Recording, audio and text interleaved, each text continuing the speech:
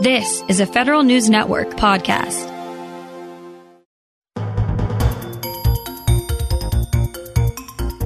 Welcome to Leaders and Legends in Government with Aileen Black on Federal News Network. One-on-one interviews with the people who've left a lasting imprint on the government and the nation. Now your host, Aileen Black. Welcome to Leaders and Legends in Government on Federal News Network. I'm Aileen Black, and today I'm talking to Devaki Raj, CEO and founder of Crowd AI. Devaki completed her undergraduate and master's in statistics at the University of Oxford and subsequently used her expertise at Google Maps. She took this knowledge and experience and prompted her to start Crowd AI in 2016, which was picked up by Y Combinator and selected by TechCrunch as one of the top 8 companies to watch. Forbes top 25 machine learning companies, NVIDIA Deep Learning Inception Awards finalist, and finally, Forbes 30 and Under, Inc. magazine's 30 companies and under. Devaki, that is an amazing accomplishment. Welcome to Leaders and Legend. Thank you so much for having me, Aileen. I'm really excited to be here. So I got to ask you, can you describe, such a great accomplishment at such a young age? What is your leadership style? Yeah, I think working at a large company and then moving directly into, being thrown into a leadership position as I started my company, right? I had to learn what that was. I started Crowd AI about half a decade ago, and I had to learn what management style best suited me. And I think as we grew, I tend to be more focused in terms of being a servant leader style. I think it's important to bring others up around you, and that the people around you, right? I think as a leader, you can't know everything. I think it's important to provide guidance. But I actually learn from everybody around me because a lot of them, frankly, have more work years of experience around me. So that's how I think about it. I think I follow more of a servant leadership style. So do you change your approach depending upon the situation? And have you ever faced any challenges or obstacles that you really had an aha moment on how to approach leadership? Yeah, I think it definitely was over COVID, which is, are we making the right decisions around doubling our team size? Are we making the right decisions on how we think about remote work? Are we making the right decisions on, should we start hiring outside of San Francisco and DC? Are we making the right decisions on leasing, right? Just yesterday, me and my leadership team sat down and said, should we move forward on getting a much larger space when San Francisco just went back down an indoor mask mandate. So thinking about all these different things on a day-to-day basis, it's kind of little things that you have to step back and try to see a more holistic picture when really there's not a single person in the world that has the answers for. So the aha moment was sometimes you don't make the right decision, but if you put in front of your team or your colleagues, this is the thought process around that decision making, then they're going to be there to support you. And that's really something that took me a while to learn. I always expected to have the right answers, but during the pandemic, running a company, nobody has the right answers, but you have to be able to put all these pieces of information, present it to the people around you, and they will have faith that you have made as much of a right decision as possible because you have their best interests in mind. Devaki, I read a little bit about your background, and you talked about your dad in one of these interviews. Did you think you've gotten a lot of your leadership style, from your parents? I think I got my ability to speak and, show leadership from my parents. I think my parents are definitely academics. So very different. I think I'm the only person in my family. My brother is still, he's still young. But in my family that have decided to take the pure entrepreneur route. So rather than leadership style, I think what I learned from my father was the ability to ask questions, to not hold back, to go to a conference or to go to a leadership summit. And when people say, does the audience have any questions? Not being the third or fourth person to ask questions, but if I really want to ask a question and have something to contribute, be the first person to ask questions. And I think that's something that I learned from him. which I'm super grateful for because I can now feel the confidence of talking in front of a very, very large room of people that are probably smarter than me, people that have more experience than me. And I think doing that from a very young age has really helped me. So, for example, when I was really young, probably as young as, 6 or 7, we grew up in New Haven, Connecticut, because he was at Yale at that time. And he would take me to conferences. He would take me to lectures. I was able to see Jane Goodall speak. And that kind of exposure at such a young age was really invaluable for building confidence and being curious and being able to ask questions. You've met a lot of people along the way. Any great leaders that come to mind and the reason why you feel so strongly about their leadership style? I'm really lucky to have met a variety of people from all different backgrounds.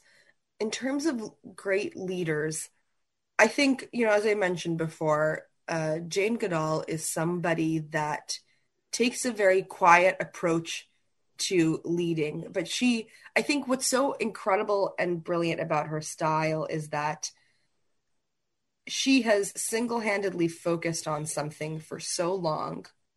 And she constantly is optimistic about that view, while also being able to spread her word about environmentalism and spreading her word about how it's important that we continue to protect the environment around us. I think it's a very interesting leadership style that I hope to emulate, which is quiet leadership, absolute brilliance and focus in an area, and kind of respect of her peers around her.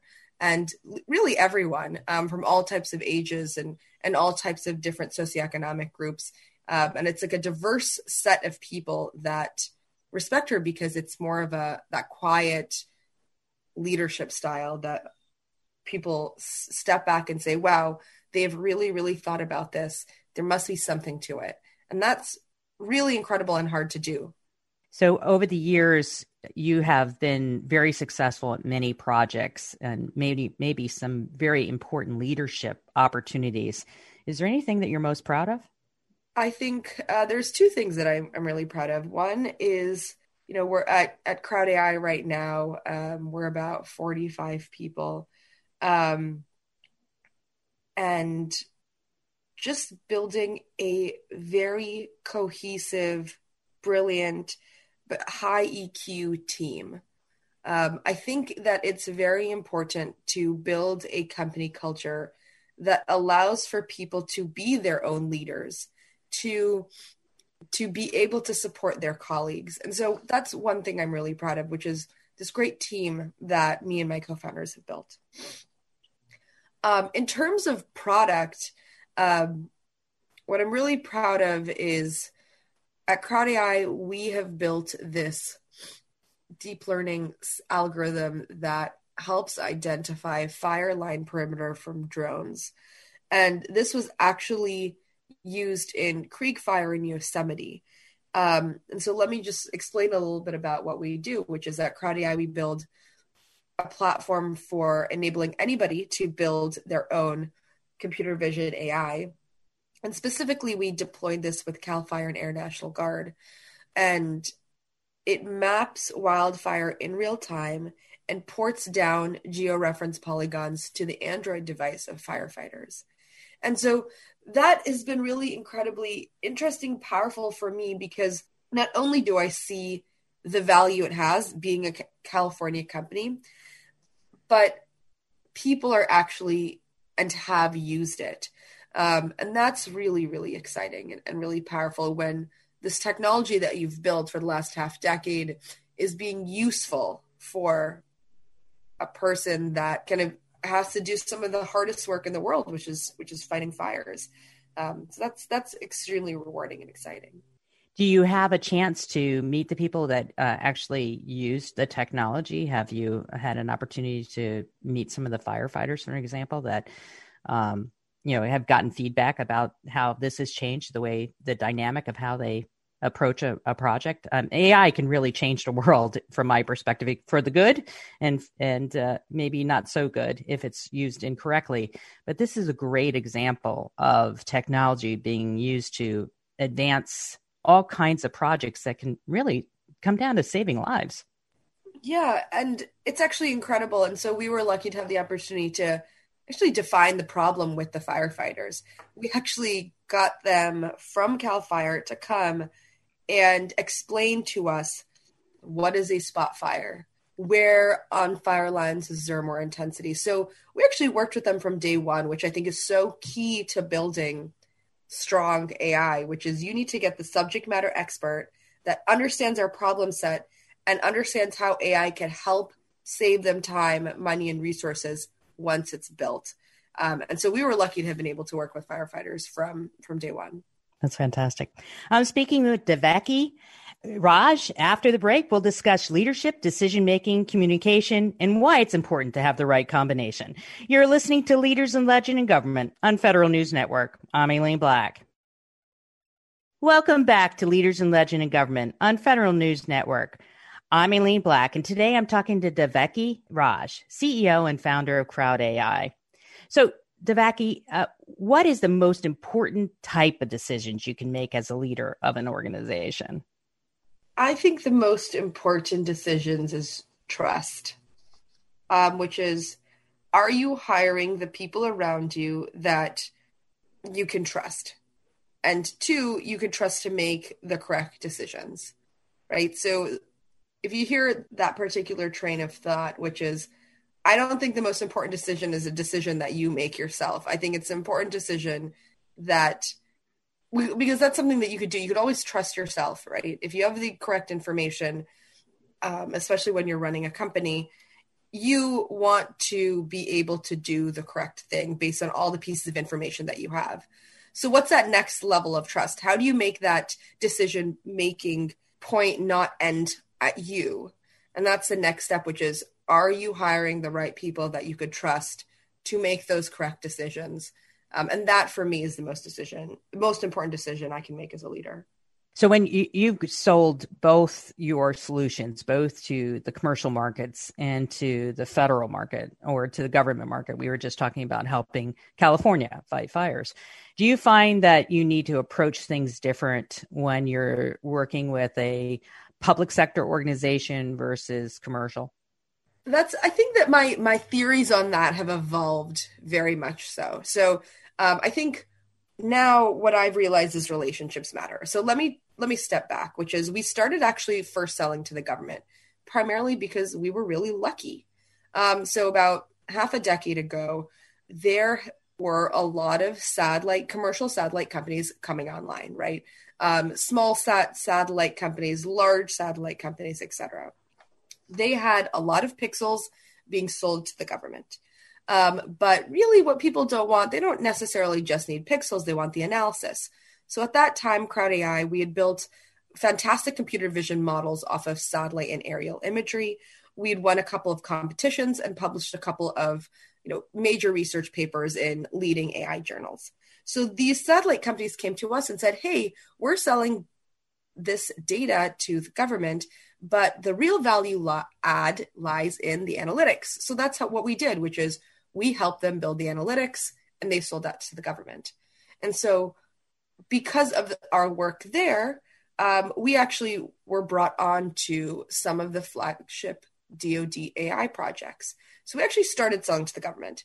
But what we realized is that a lot of the work the government does with small businesses very much sit in an R&D sphere. So now what we're learning is that while we were lucky to come in and work with the government, how do we create this sustainable business with them? How do we create and convert our R&D dollars into O&M and sustainment? And that's something that we're learning right now, which is what is the process for doing that?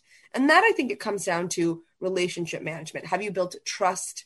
Do you know the people that are making the decisions that ultimately are going to be the most impacted by this particular AI product?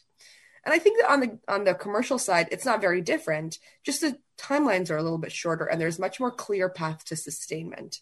On the commercial side, you sign a pilot, you have particular milestones. If you meet it, they extend to a yearly contract, and you actually have that path, and that path is much more shortened because essentially it's like a try it, see if they like it, and then move forward, because you could contractually build those things in. On the government side, it's definitely a little bit different. And I'm happy to talk about all the different contracting vehicles that we've been on, and how it differs. But ultimately, it does come down to relationships. And I don't think that's any different from the commercial and federal side. So relationships. So, with leadership, what is the relationship between leadership and you were talking about, you've now built a team of 45 people who are doing this great work, but you're building a culture too. How does leadership affect culture? I mean, the famous saying by Peter Drucker, culture eats strategy for breakfast. So tell me a little bit about your view of the relationship between leadership and the culture that you've built here at Crowd AI. Yeah, and I don't want to take 100% credit.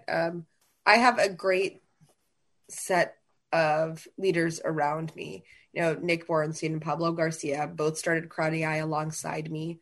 And from the very beginning, culture was really, really important. Are you working with the people that you want to work with and come into work every day when we could come into work? Are we excited about the people that surround us? And so for us, from pretty much the very beginning, we had a cultural fit interview. And that's really, are you happy to not only work with them, but are you happy to see them every day, grab some coffee with them? And are they people that have a high EQ? And that for us was really important. And so we built that into our interview process from day one. Because what we realized is, for startup, for us to attract talent, right now, Crowd AI, we're competing with the largest cloud providers in the world, right? The largest tech companies in the world. So how do you attract talent? You attract talent based purely on not only the work that you do, not only the intellectual rigor and technical achievement you could have on the team, but it's who you work with. And we saw that very viscerally during the pandemic when people were looking for different jobs, because they realized life is short. Let's work at companies that I enjoy being with. Let me work with colleagues that I enjoy being with. And so that's something that we built in from day one, especially in the interview process. It's really, really important. Devaki, we both worked at Google, and part of the Google experience when you're interviewing is you get rated Googliness, or your cultural fit. Did you take a chapter out of that when you're looking at it? Because, it's sort of like a concentration factor. You end up spending more time with the people that you are at work than, unfortunately, sometimes with your family, right? So, they can really make an impact on your organization. So did you kind of look at it from that perspective? Because effective working teams have a tendency not to be exactly alike. Actually, diversity is very important, but having compatible is pretty darn important.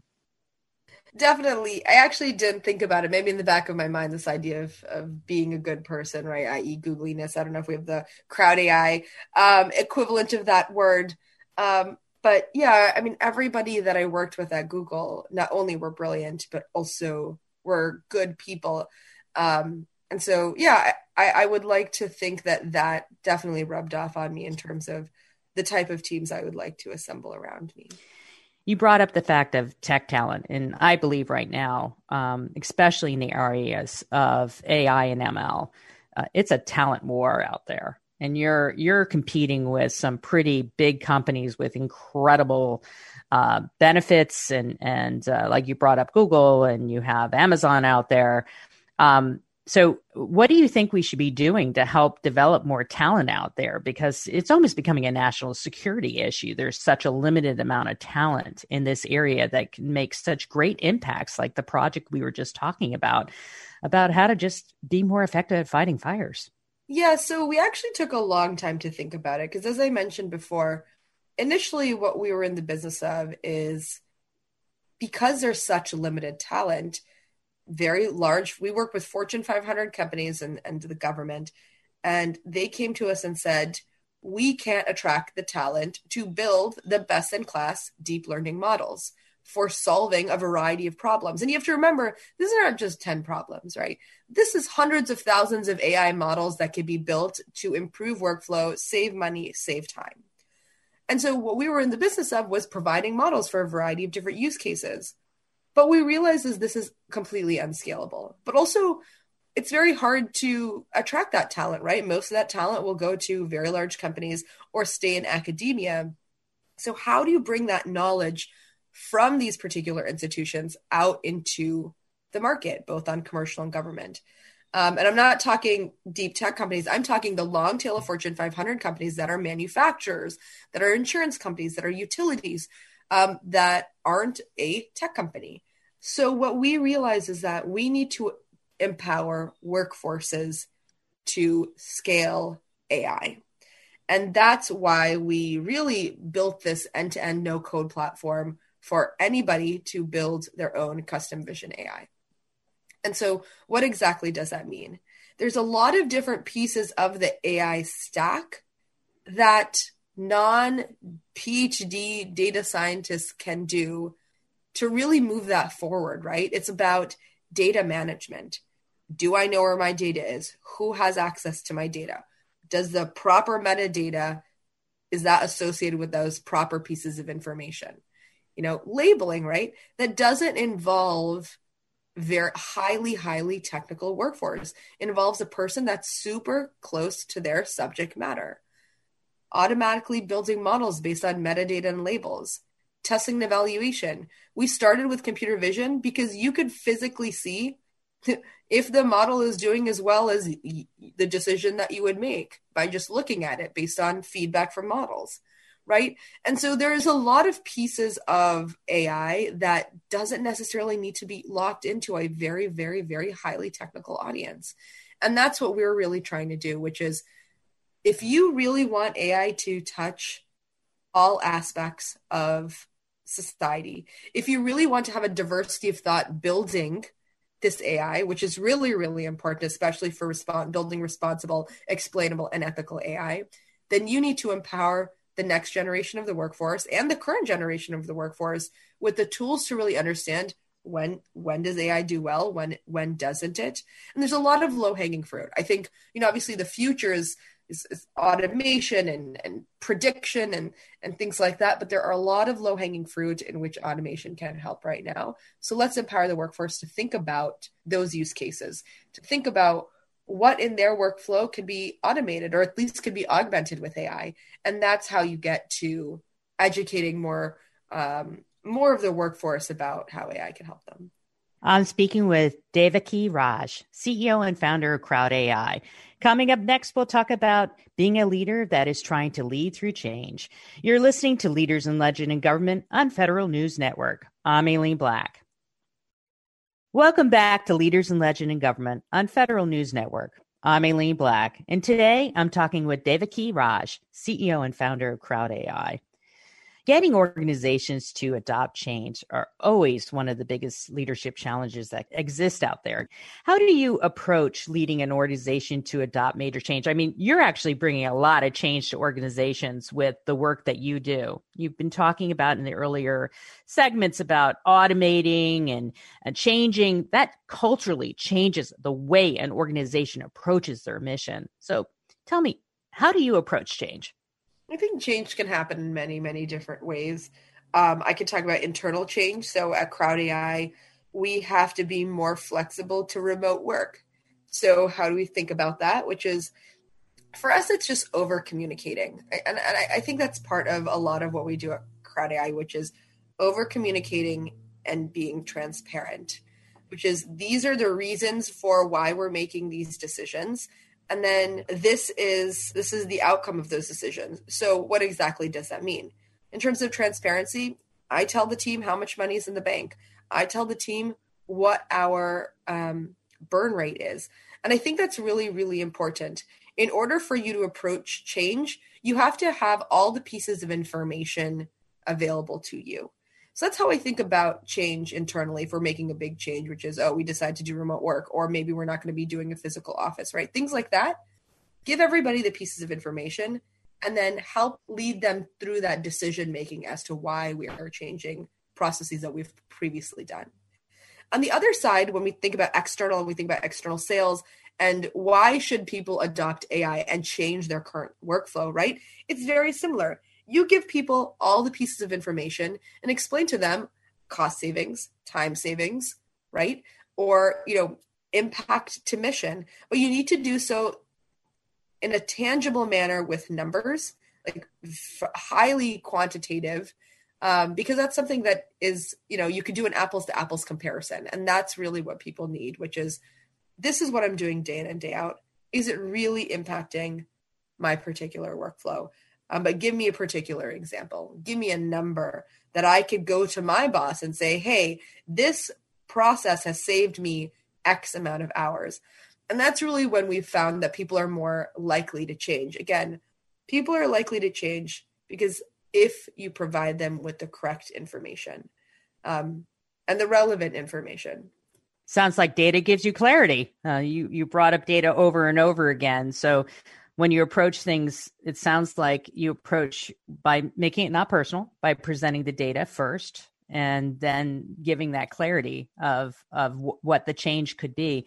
Is there any stories, especially around COVID, where you were getting your team to migrate from working together in person to being remote, and also being able to get customers to visualize that change with the work you do? Yeah, I could start with internally, which is start date. Are we going back to the office? And when are we going to go back and open up the office? Right? So the way we thought about it, which was, let's put a list of all the other big tech companies and all the dates that they're starting their work. Let's put together a list of all the federal, local, and state mandates and say, hey, based on this information, this is when we're going to open up the office, and this is the rules that are going to be associated with them. And I think that, a lot of people were itching to come back, but a lot of people were nervous to come back. And so providing that information helped them make their own decisions if they want to come. We're not mandating anybody to come in, but if you do, these are these particular rules that we're going to have to be working within. On the other side with the government, a lot of different use cases I think are really important for us to explain how much time you could save via automation. So one particular example is, working with the NGA. What we tend to do is, for a particular area that you're looking at from satellite imagery. So we've got some folks that are former analysts on our team. We actually time them to say, how long would it would have taken you to look at this particular image and make the decision on counting or identifying what you're looking for. And then we do the same thing by running it through our model. And our models, depending on the use case, will take seconds versus the hours that it took to, or maybe even days that took to process that particular image from a normal workflow. So what we actually do is we time it and we provide a quantitative answer, because we do have folks that worked at the government that did exactly this workflow on our team. What do you believe will be the next frontier of opportunity to be able to apply machine learning and AI and some of the great work you're doing? I think we're just at the very, very, very beginning. There's two ways I think about it. The first is, right now, in order for one to adopt AI into their workflow, right, you need to explain the what, which is, what can AI find for us, computer vision, in this image, in this video, and how quickly can it do it, right? But the next stage, which I think is extremely powerful, is the why. Why is this happening? What are the upstream or downstream changes that are going to happen now that I can see what is happening in real time? So let me actually explain what that is. And I'll give you a manufacturing use case, which is for one of our customers, right? They're a large beer manufacturer. Right now, we are identifying in real time what is the fill line of the beer in a can before the top gets sealed. So in real time, at thousands of cans per minute, we say low fill or high fill or exact fill. And that's purely from an image perspective. But imagine a world where we go and say, okay, well, it looks like that there was high humidity in that particular area. There was a valve that was faulty, and for some reason the can is a little bit dented. This is why there is low fill, right? So it's not just what am I seeing in the image, but understanding upstream why this has happened. On the government side, it's a little bit different, right? If you can automatically identify a building and you constantly look at that building and you see that using AI, rather than having an analyst look at hours and hours of footage day in and day out, an AI model could say, hey, I could identify a vehicle outside of a building, but every 3 days there are 5 vehicles at that building, right? So building patterns of life and things like that. I think that is a nearer term workflow that's going to get people really, really excited. But as we think about really where AI should go and how to scale AI across variety of different agencies, variety of different commercial groups, we really think it's how do you get these empowerment and AI enablement tools into the hands of the workforce? That, I think, is where the real future lies, because you and I could come up with a bunch of different use cases, but we really can't think of all the use cases that subject matter experts live and work and breathe on a day-to-day basis. You're listening to Leaders in Legend in Government on Federal News Network. I'm Aileen Black, and today I'm talking to Devaki Raj, CEO and founder of Crowd AI. Next, we'll find out the advice to the next generation of tech leaders. You're listening to Leaders in Legend in Government on Federal News Network. Welcome back to Leaders in Legend in Government on Federal News Network. I'm Aileen Black, and today I'm talking with Devaki Raj, CEO and founder of Crowd AI. You know, when I look at some of the things you've accomplished, I would describe you as just very, very thoughtful and very, very smart and completely fearless. My favorite things I read about is how you very quickly put theory into practice with government agencies and enterprise customers. I mean, your example of fighting fires, you did that extremely fast. The company's technology has helped more than just the Pentagon, with drone imagery to identify wildfires. I read that after Hurricane Michael in October of 2018, you allowed telecom companies, for example, to analyze satellite images and figure out where phone lines were down. I mean, and very quickly react to some of the folks in the Panama City area. So, tell me about how you lead your team to be so effective in these extremely stressful situations. It is definitely a journey. So we actually work with a couple of nonprofits to provide this data as well. I think the most important thing and the reason we started Crowd AI is how can AI help people that need that help? And it honestly is extremely important for humanitarian aid and disaster relief. And we want to be able to provide that data when disaster strikes. And that's what's so powerful about AI, and that's what's so important. And so we actually do spend a significant amount of time focusing on those particular use cases. We have this online alert system anytime that new imagery comes in from NOAA, if there is a disaster, to turn that around and provide, assistance around identifying buildings that have been destroyed, flooded, wildfires are near them, etc. We prioritize that because we realize that for people to really understand the value of AI, you need to show it to them when it's timely. And so for us, it's also just part of just giving back. We're lucky enough to have built this technology. Let's use it for things that are maximally effective. You've been a successful CEO since 2016. Obviously, there's no single formula to be successful. And every startup, one size does not fit all.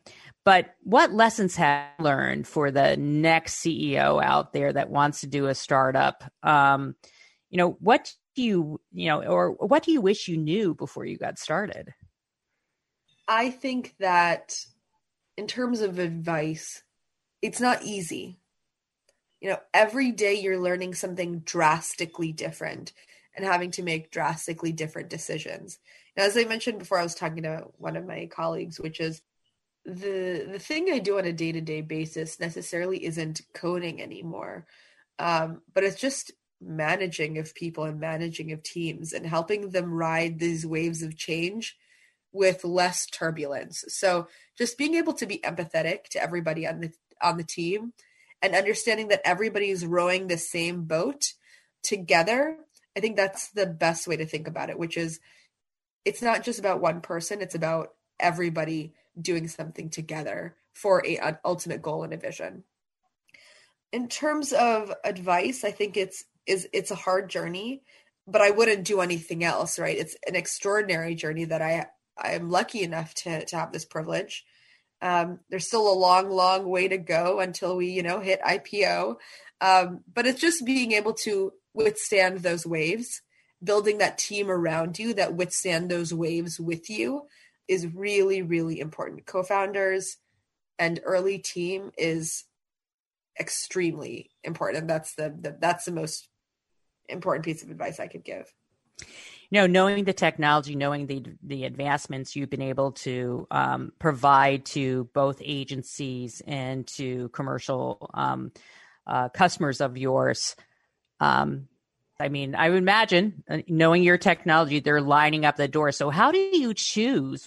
How do you approach that? I would imagine it's difficult to decide who you want to be investor, because just like hiring people, you need to make sure you have the right chemical compound. Is there any advice for the next generation of CEOs about how you've been able to be so effective at choosing not only your employees, but also your investors? Yeah, I think I'm learning. I'm not going to say that I was able to do it from the get-go, and I still think I'm learning. But for us, this is all about relationships. In fact, I met my Series A investor, one of their partners probably 2 years before I even raised from them, right? So I think when you think about investors, it's about relationships. It's about who's actually going to help you. I think it's very easy to get money in this market, but it's not very easy to get money that will work for you, right? That's very, very important. Are they giving you the right intros?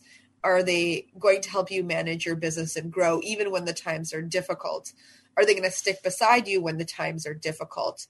But I do think that really changes depending on what level of funding you're at, right? We're fairly early on, which means it's really important who I get money from. But as you get larger and larger, and then you've got a different set of advisors, right? That you're not just leaning on your investors to be your advisors, then, maybe you want to maximize on getting money at a great valuation, right? So it really depends. I think at this stage where I have built my company, it's very important for me to have investors that are value add, investors that will help, again, weather those storms with you, but make those right introductions that maybe I don't have in my network. I have 4 20-somethings that are starting their career, my kids. I always like with somebody with your kind of background, where you're sitting on a very unique vantage point to see next new hot technology, next new careers are. Any advice you have to my 4 kids about what the next career, the hot careers coming in the next decade? Oh, I think I've been lucky in that I stumbled upon this almost a decade ago, but I didn't know that this would be the next hot career. I did not know that data science would be this big and statistics and machine learning would be this big. I've been in it for a while at this point. So it's hard to imagine the future, but I think it's an intersection between these types of technologies, right? AI, cybersecurity, but also being able to translate it for deeply technical people, right? I don't think, obviously I want everybody to pursue where their passion lies. I think that's really important for being successful. But there is something to be said, but there's an intersection between translating deep tech to be tangible and useful for society. And that, I think, is a really cool place to be. I haven't really seen a lot of careers just yet in this space, but I think that's where the future is going to lie, as there's going to be more and more bifurcation between deeply technical people and policymakers. If you could find that intersection, that is extremely powerful, because you're essentially a translator for powerful technologies and for how people need to implement it. So I'm curious, and I hope that that's going to be something that people pursue. Is there any question that I haven't asked you that you'd like to share, or something, you've had such great success in your career? Oh, you're very kind. I'm still very much in this beginning, which is, I think, especially when you think about starting a startup, it's really about resiliency and just continuing on that path, but also changing where you need to change. So I think one particular question is, what made you decide to go from building computer vision as a service to building a SaaS product? And I think that is because we had to be resilient, which is, we thought about who our customers are. We thought about who would buy it. We thought about how we would scale the company. And that was a journey to get to where we are of building this no-code end-to-end platform. So I think the most important piece of advice and I guess question that I'm constantly thinking about, which is how to remain flexible to the way technology is changing, to the way customers are buying. That's something that I think about every day. You've been listening to Leaders in Legend in Government. My guest today has been Devaki Raj. I want to thank you for joining us today and sharing your personal journey and some really seriously valuable advice. Thank you so much. That was really fun. I'm Aileen Black. Thanks for listening. You've been listening to Leaders and Legends in Government with Aileen Black. Subscribe to this podcast at Apple Podcasts or Podcast One.